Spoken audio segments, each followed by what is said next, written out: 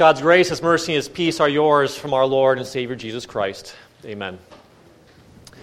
I'll read for you our sermon text for today. It comes from Romans chapter 8. We start at verse 5 and go to 9, and then read 12 to 16. Those who live according to the sinful nature have their minds set on what nature desires.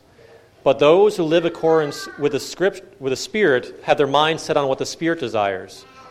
The mind of sinful man is death, but the mind controlled by the Spirit is life and peace. The sinful mind is hostile towards God. It does not submit to God's law, nor can it do so. Those controlled by a sinful nature cannot please God. You, however, are controlled not by a sinful nature, but by the Spirit, if the Spirit of God lives in you. Therefore, brothers, we have an obligation. It is not to the sinful nature to live according to it. For if we live according to the sinful nature, you will die. But if by the Spirit you will put to death the misdeeds of the body, you will live, because those who are led by the Spirit of God are sons of God. For you did not receive a spirit that makes you a slave again to fear, but you received the Spirit of sonship. And by Him we cry, Abba, Father. The Spirit Himself testifies with our spirit that we are God's children. Now, if we are God's children, then we are heirs, and heirs of God and co-heirs with Christ. I don't much like horror films and movies because I know the directors, in directing them, they're trying to plan out something that would be absolutely terrifying, something that you might call your worst fear. And they take that worst fear and they spread it over a film, a movie, where there's suspense, and every moment you're waiting for that fear to come and jump out at you and terrify you. And not only that, but the directors, I think their intentions are to create some sort of enemy, some villain, that not only are you afraid of, but you can't deal with either. So you're helpless when it comes to it. That's what they try to do. And the good thing about horror films is you don't have to go and watch them, but what happens when something is actually real? So, more terrifying than a horror film, have you ever heard of the cordyceps fungus?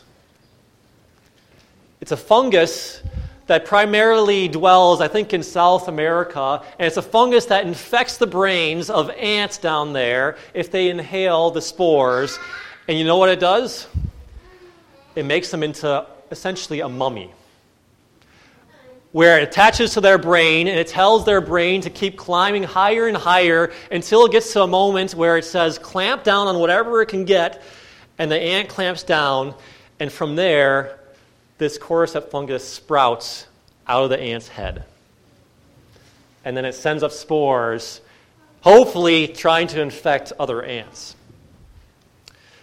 Now, I believe ants are primarily the largest group of insects down in South America. And here's only one way that the ants are kept in check through this fungus. And this fungus has wiped out colonies of millions of ants just by infecting them. An enemy and a villain is terrifying, but it's even more terrifying when it's actually in you, and there's not much you can do about it. Why do I share such a horrifying fungus with you? Because Paul today, he says there's something in you that is absolutely terrifying and horrible. And he goes to describe it. He says, this is what it is. He says, this horrible enemy that you have is called the flesh. This flesh, you can't control it. You can't beat it into submission. You can't, by determination and sheer will, make it do what you want it to do. Instead, this flesh has terrifying consequences because the flesh, it wants two things. It wants to do exactly what God doesn't want it to do. And it does exactly what God doesn't want it to do. No, it doesn't do exactly what God wants it to do. Essentially, it's completely opposed to God. Like light and darkness, a complete opposite. It's God's essentially arch nemesis, its arch enemy. It does everything opposite to God, even to the point where it says the mind of the sinful man or the sinful flesh is death. The mind controlled by a spirit is life, but the sinful mind or the sinful flesh is hostile towards God. It does not submit to God's law, nor can it do so. It just wants to destroy and to kill and to cause death. And it's hard because in Romans, as Paul writes these words, he doesn't give us specific examples of what this flesh is. Because he could have said to us, this flesh, this is how it looks. It looks like when you come home from a hard day at work and you were at odds with your boss and your coworkers, but you kept your mouth shut. But when you got home, you gave your spouse an emotional punch in the gut. All because you had a bad day. You take it out on your family and your children because that's what you can do. You have the freedom of doing that without getting fired. That's what the flesh looks like. But Paul doesn't have to tell us that. He can tell us that when we want things our way, and we want them done specifically our way and only our way, and when we don't get it our way, that little angry side of us kind of grows up inside of us, and then all of a sudden it tears people down. You being brutally honest with them and saying things that you know you shouldn't have said. That's what the flesh is. But Paul really doesn't have to tell us that's what the flesh is. Or when you're maybe apathetic, and you know there's things that you could do to help people around you, and you don't do it. Paul could say that's the flesh, but it seems as if Paul already knows that we have a sense that we have this flesh and what the flesh does. Because the more emotional punches you give to your family, you realize you're causing a death in your family. Emotionally. You're tearing your family down because something else at work was happening completely unrelated. You know that your anger, it doesn't cause life, it ruins life. Even with just words. We realize that. And maybe the good that we realize we should do, maybe that's emotional pressure, or maybe it's our conscience saying that we aren't just individuals. Instead, God has made us into a community, a body of believers, and being so selfish isn't a good thing. Paul didn't have to say any of that because it seems as if we already realize it. We already understand it. But like that cordyceps fungus, it just keeps happening. You can't stop it. It pushes you to do these things until it kind of sprouts into this, what you know as death. Where we find husbands and wives dying to marriage, divorce. Where you see people dying to happiness and peace because of their anger. Dying to God's love and community because of selfishness. And we kind of know it. And I would suggest that every single person knows it. And we're all looking for the solution. Whether you're a believer or an unbeliever, whether you're religious or non-religious, every single person is looking for the solution of this thing called flesh. So much so that even professionals are looking at schools nowadays where shootings are happening and they're saying there are more police officers in school than counselors, and that's a red flag. Because they understand it's more than just making sure things don't happen. It's going deeper into people's psyche and dealing with it. But even that, all these psychiatrists and psychologists, as they give out help and information, it's them that's looking for a solution too. They go get counseling too themselves because they realize the answer they don't have. But we got to deal with it. Because we know that our anger is not something good to hang on to. We know that things like anxiety aren't things that we want hanging around, because they only build and maybe even create this own prison for ourselves. We suddenly realize we all need help with the flesh. Because this is what the flesh does. For if you live according to the sinful nature, you will die.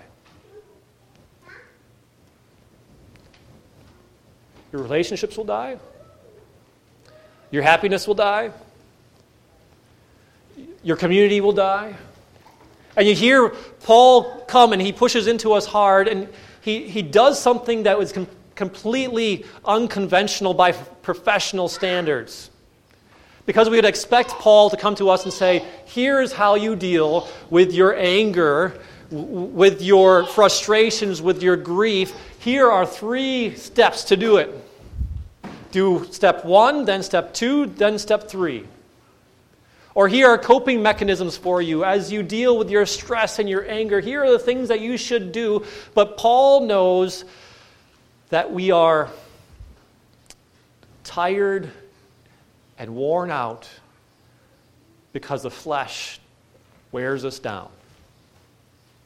And rather than giving laws and commands and saying you must do, Paul gives the gospel.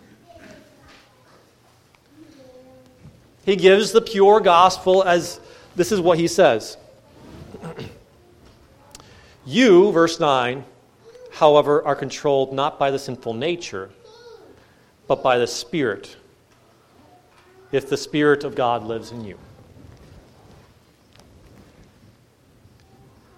You don't hear a command there. You hear a statement, a fact.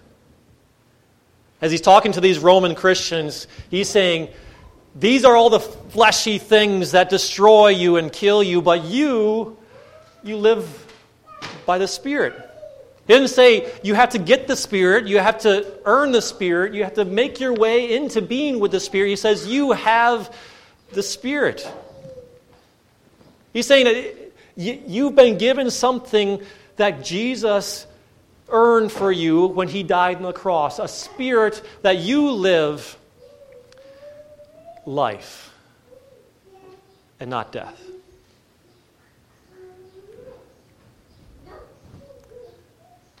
Because Jesus already won you. And so he tells you everything is good.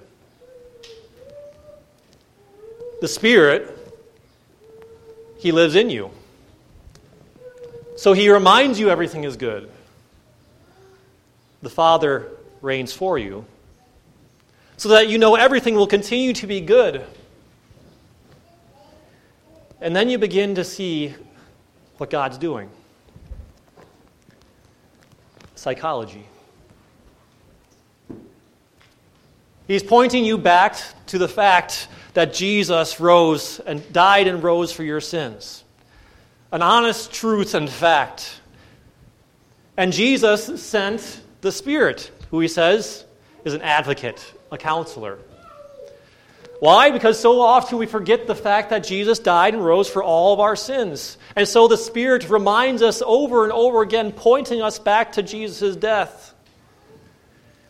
And in doing so, he not only points us to the great victory of eternal salvation that Jesus gave for us, but he also points out the trickle-down effects for you and me in our lives. The big thing was that Jesus died for us. He freed us. But what does that mean? That means things like your marriage and your anger and your complacency. The Holy Spirit is working on you to bring life to him. Because we forget this one big detail. We forget how big God's grace is for us.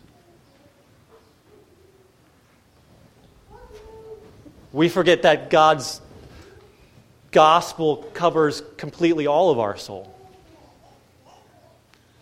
Because sometimes we like to step towards the enemy and say, I'm just going to give in to a quick pat in the back and let my anger go so I feel a little bit better about myself.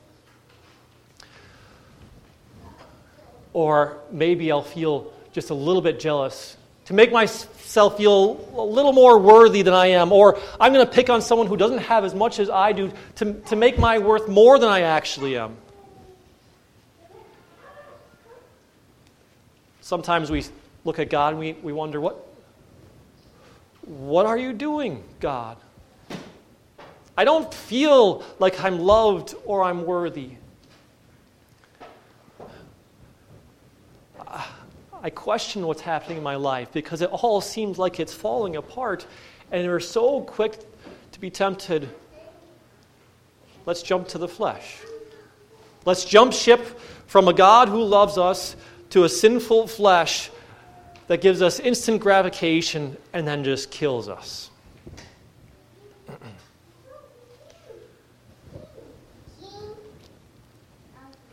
Instead, God calls us and He says, look at the psychology I'm doing you. You have a Savior who won you, a Spirit who lives in you, and a God who reigns for you,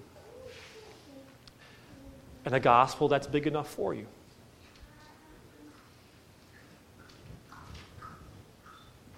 Because when we feel like we need some sort of affirmation in this world, and we get it by jealousy or gossip, God says, what more affirmation do you need? I've loved you from before creation. And chosen you to be my own. When we become selfish and greedy because we feel like it makes us a little bit more important than the rest of the world, God says, why do you have to feel more important than how I see you already? Why are you looking for... Why do you find yourself lusting? Why do you find yourself in grief? Why do you find yourself anxious? Look at what I have done for you. I have loved you passionately and intimately because I have given you so much just to buy you back. I gave my Son for you. God created us. He knows who we are, and so He works in us by pushing His mighty gospel into our hearts.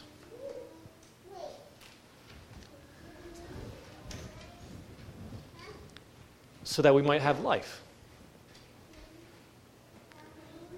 So that we don't have to come home and bring work home with us and give those emotional gut punches to our family because, well, God has already made me worthwhile and valuable.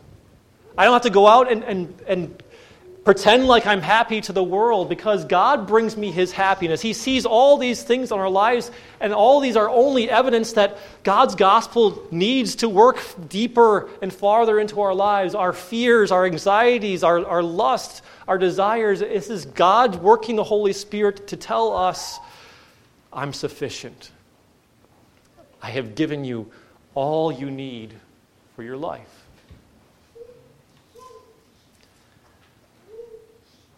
That's how we live by the Spirit.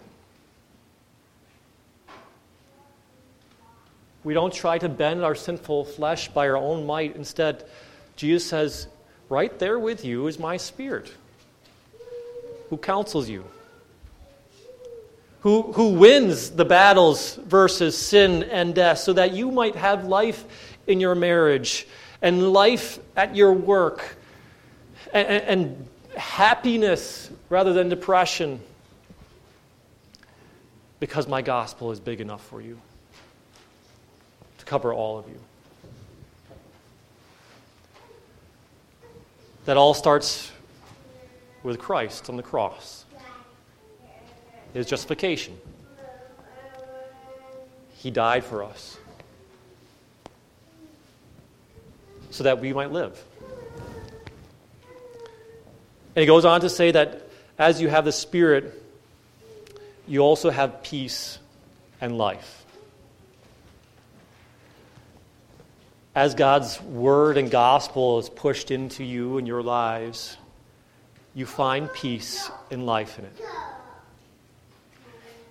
It's time to take that sinful flesh and put it to death. Because when has it done anything good for us? It only kills. But the Spirit, it only gives life. Paul says to us, matter-of-factly, you live by the Spirit. Because Jesus in his love, dying, he gave it to us.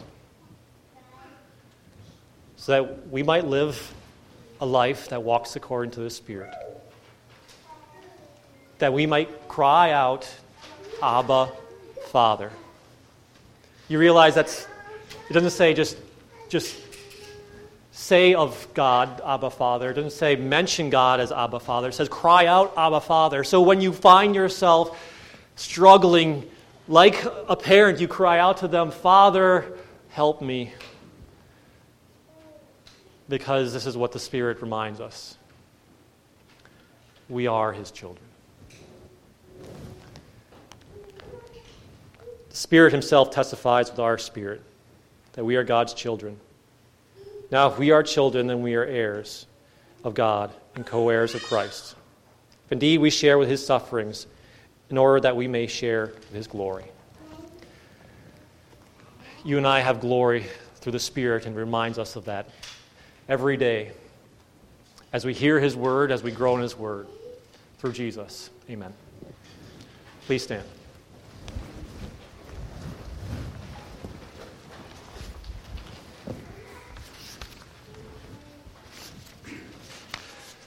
We join in confessing our faith with the words of the Apostles' Creed, printed for you on page 4 in your bulletin. We confess. I believe in God the Father Almighty, maker of heaven and earth. I believe in Jesus Christ, his only Son, our Lord, who was conceived by the Holy Spirit, born of the Virgin Mary, suffered under Pontius Pilate, was crucified, died, and was buried. He descended into hell. The third day he rose again from the dead. He ascended into heaven and is seated at the right hand of God the Father Almighty. From there he will come to judge the living and the dead. I believe in the Holy Spirit, the holy Christian church, the communion of saints, the forgiveness of sins, the resurrection of the body, and the life everlasting. Amen.